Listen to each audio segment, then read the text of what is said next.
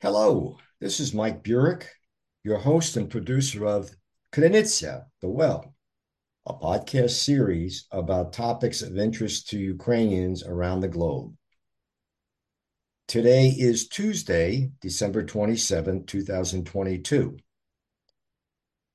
This episode is produced for The Ukrainian Weekly, a newspaper published in English for the global Ukrainian community since 1933.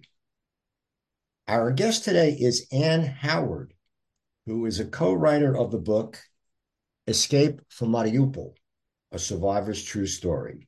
Welcome, Anne. How are you? Thank you. I'm doing great. How are you, Mike? Good, good. Thanks for joining us today. Pleasure. So, to start off with, can we talk a little bit about your educational and professional background? Yeah, sure. I did a bachelor's degree in English literature at McGill University in Montreal, Quebec. And it was there that I won some creative writing awards and realized that, I really wanted to pursue writing. I also wanted to be a lawyer. So I went to University of Cincinnati College of Law and got a JD, a Juris Doctorate, and went on to practice law for 20 years before retiring a little bit early and devoting myself to writing full time. So, how and why did you become a writer? And I assume you're not writing full time at this point, that you're still practicing law. No, I allowed my license to become inactive a couple years ago. I had written a true crime book about a serial killer who I'd gotten to know.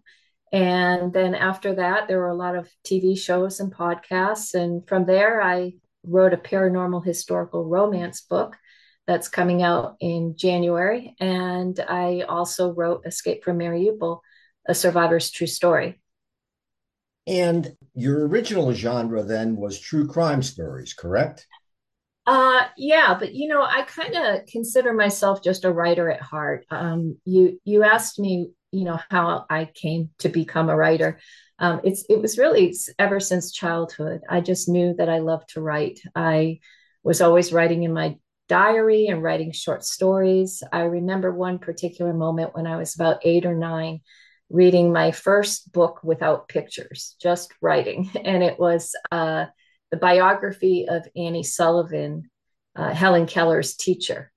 And I remember just thinking, wow, to be able to put these words on page and convey this story and have someone read it and fill their mind with all of these ideas, what a wonderful gift to be a writer. So I think it was at that point that I decided to become a writer, while always knowing that I also wanted to become a lawyer.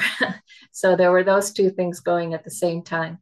When I write, what I look for is a good story. So the true crime that I wrote, I felt it was a good story that needed to be told.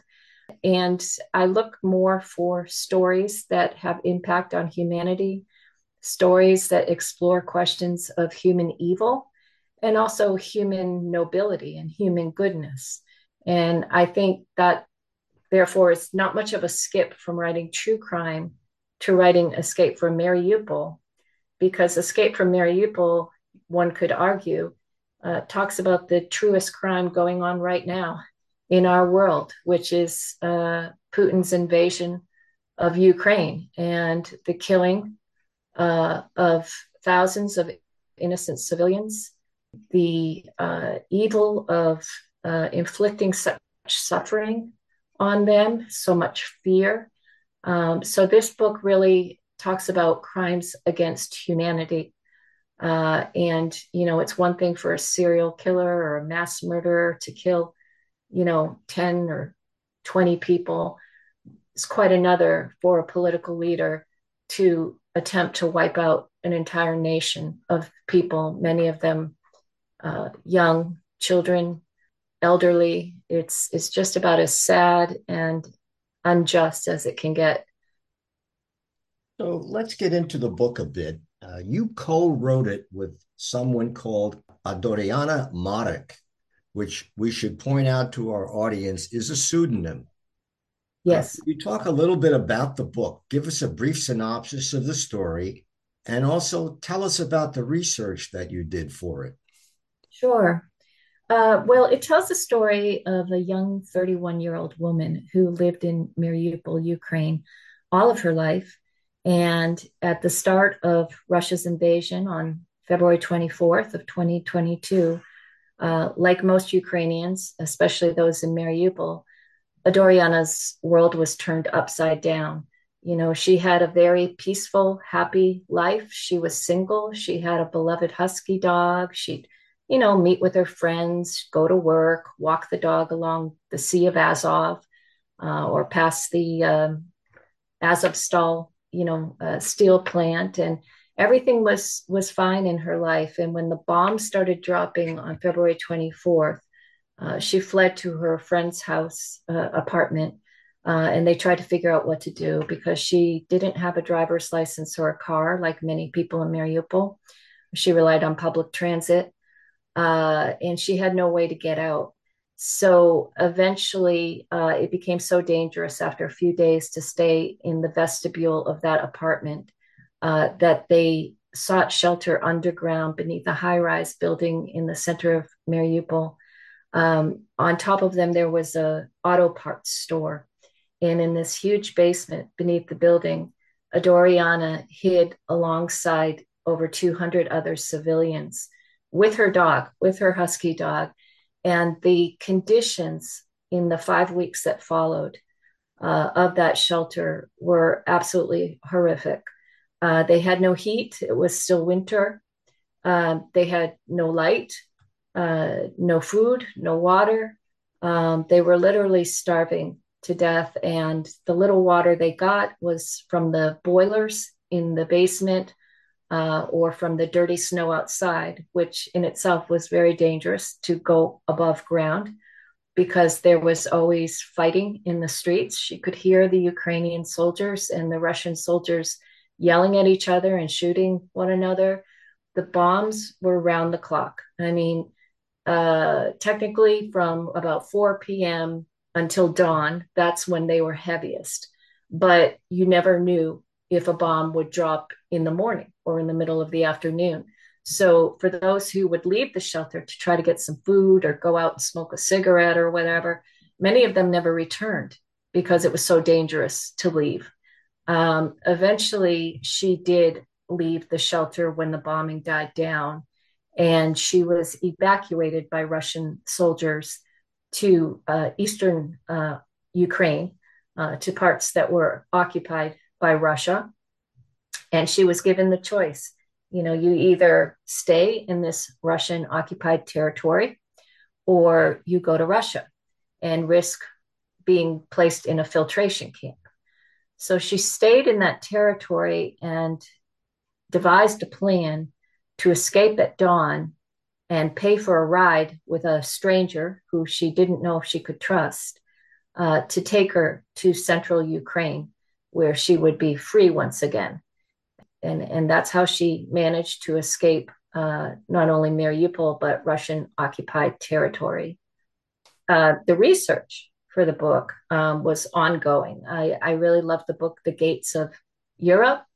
That contributed to a lot of my understanding of Ukrainian history. And we should point out that book was written by the professor Serhiy Plokhy. Yes. Yep. Excellent book. And what I liked about that book was at the back of the book, he gave a timeline of modern day Ukrainian history. And it was just like a 2 or 3 page timeline. So that really helped me to put events in place. At the start of the book, I talk a lot about Adoriana's childhood because she was born in that crucial year of 1990 when the Soviet Union fell apart. So she's the new generation of Ukrainians. Right now she's 32 years old, but many of her friends are Ukrainian soldiers fighting in the war now, and she still talks to them. And she talked to them throughout the book on her phone. They would send her urgent text messages telling her what place was safe, what area was not safe. So a lot of my research helped me to understand Adoriana's childhood because Mariupol in the early 90s was still kind of had the residuals of communist control. It wasn't until the early 90s, 91, I believe, that Ukraine became a democratic sovereign nation. But she could see the remnants of Russia and Russia's hold on Ukraine and Mariupol throughout her life. It was always there in the background. And her parents, in fact, her father is a Russian and her mother is Ukrainian. And how did you originally connect with Adoriana's family? Well, it's a funny story. 20 years ago, I was building a very busy law practice and I had two young children, and I was looking for an Eastern European nanny to come to America. I felt it was like a win-win where my kids would be exposed to that culture. I'm part Polish, so I'm always interested in that part of the world. And I found a woman in Ukraine named Ina, and she was 19 at the time, and she wanted to come and be our nanny, but it was too difficult to get her a work visa. So I ended up hiring a Polish nanny instead. But Ina and I kept in touch for over 20 years. And during that time, Adoriana was her younger sister. Adoriana was quite young when Ina and I started this friendship. So when Ina sent me cards and gifts, often Adoriana, who was a young girl at the time, would paint little pictures for me or send me little notes. So I knew her through correspondence, Adoriana. And when Russia invaded Ukraine, Mariupol especially, I contacted Ina, who was then living in Florida. She ended up marrying an American and moving to Florida. And I asked her, "How is Adoriana, your little sister?" And she said, "We're terrified. We have no contact with her. Her phone's not working. We don't know if she's dead or alive or if she got out of Mariupol." She didn't realize at that time that Adoriana was hiding in the shelter beneath the high rise. And of course, her phone had no connection. So that's how I got to know Adoriana. And when Ina told me that Adoriana had successfully escaped Mariupol and was in Poland and on her way to a refugee shelter in the Czech Republic, I contacted Adoriana at the refugee shelter by email. And I just reached out to her as a friend. How are you doing? What happened to you?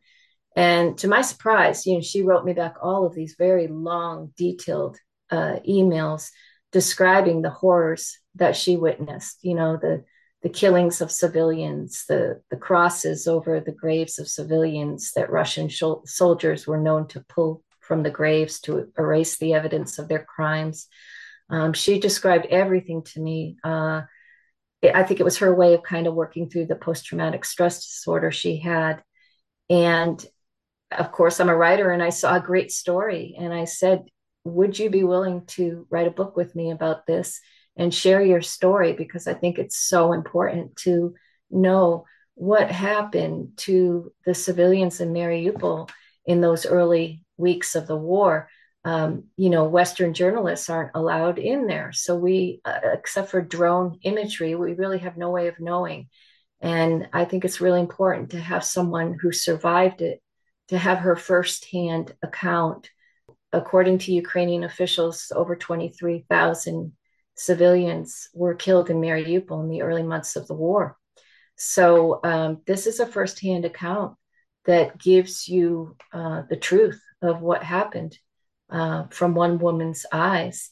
The other good thing about it was that we connected in probably about the end of April. And so it was also fresh in her head. She had escaped the shelter at the end of March and left Russian occupied territory by the middle of April. So this was all, this just happened to her in the last few months. So that was something that was really beneficial because she could remember everything in great detail. If we were to write this book 5 years from now, she probably wouldn't have had such a great memory of all the events. And has Adoriana had any contact with her family in Ukraine since she arrived in the US? Unfortunately, no. That's something that weighs on her very heavily. Her parents, again, Russian and Ukrainian, they've been married for decades, at least 40 or 50 years. They live in a village in Russian occupied territory. And she last heard from them in August when she was at the refugee shelter. Her brother, her older brother, simply texted her and said, "We are alive." And she felt great relief, but also concern because, was he told that that was the only message he could send to her or what? We don't know. And she hasn't heard from them since August. So she has no idea if they're still living in that house, if Russian soldiers have taken over occupancy of the house, if her parents have perhaps been sent to Russia. And she has no way of contacting them. Russia's isolated itself so much that there's no way that the family can connect with her.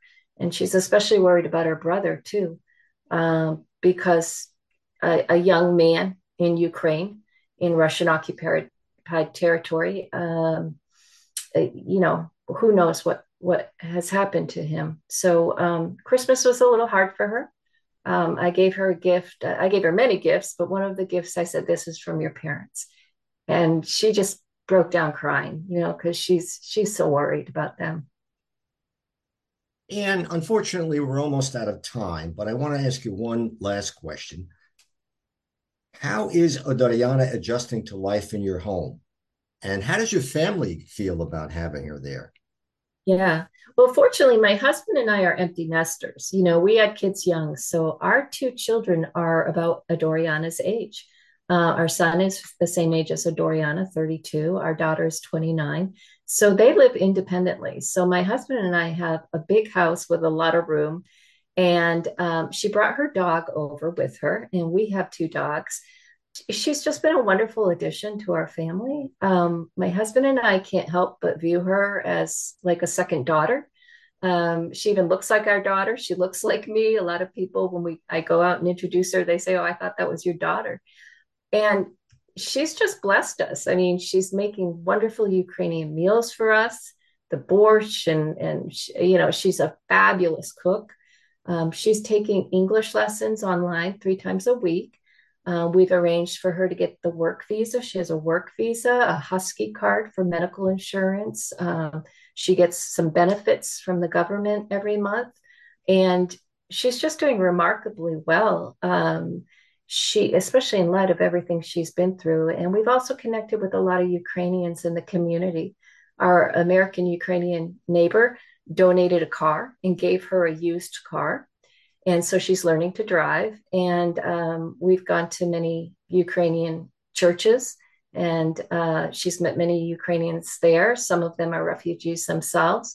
So yeah, she's really enjoying her time here. I hope she stays in America forever. I don't know what her plans are, but she's definitely here for the next 2 years under the United for Ukraine program that the Biden administration started after the invasion began. And where can our audience find a copy of your book? I would say the best places to look for it would be on Amazon. If you just do a search on Amazon for Escape from Mariupol by Adoriana Marique and Ann K. Howard. You can also go to the publisher's website, Wild Blue Press, and you can order it from them. Or if you were to go to your Barnes and Noble or any local bookstore, if it's not on the shelf, they can look up the ISBN number and order it for you, and you can pick it up at any of the major book outlets in America. And thank you so much for joining us on Krynytsia today. It's been a pleasure. Thanks for having me, Mike. I have been speaking with Ann Howard, co-writer of the book Escape from Mariupol, A Survivor's True Story, which she co-wrote with the Ukrainian Adoriana Marek, which of course is a pseudonym. And I'm Mike Burek, your host and producer of Krynytsia, The Well, a podcast series about topics of interest to the Ukrainian community around the globe. Today's episode was produced for The Ukrainian Weekly, a newspaper published in English since 1933 in the U.S. for the global Ukrainian community. Until next time, that's all for now.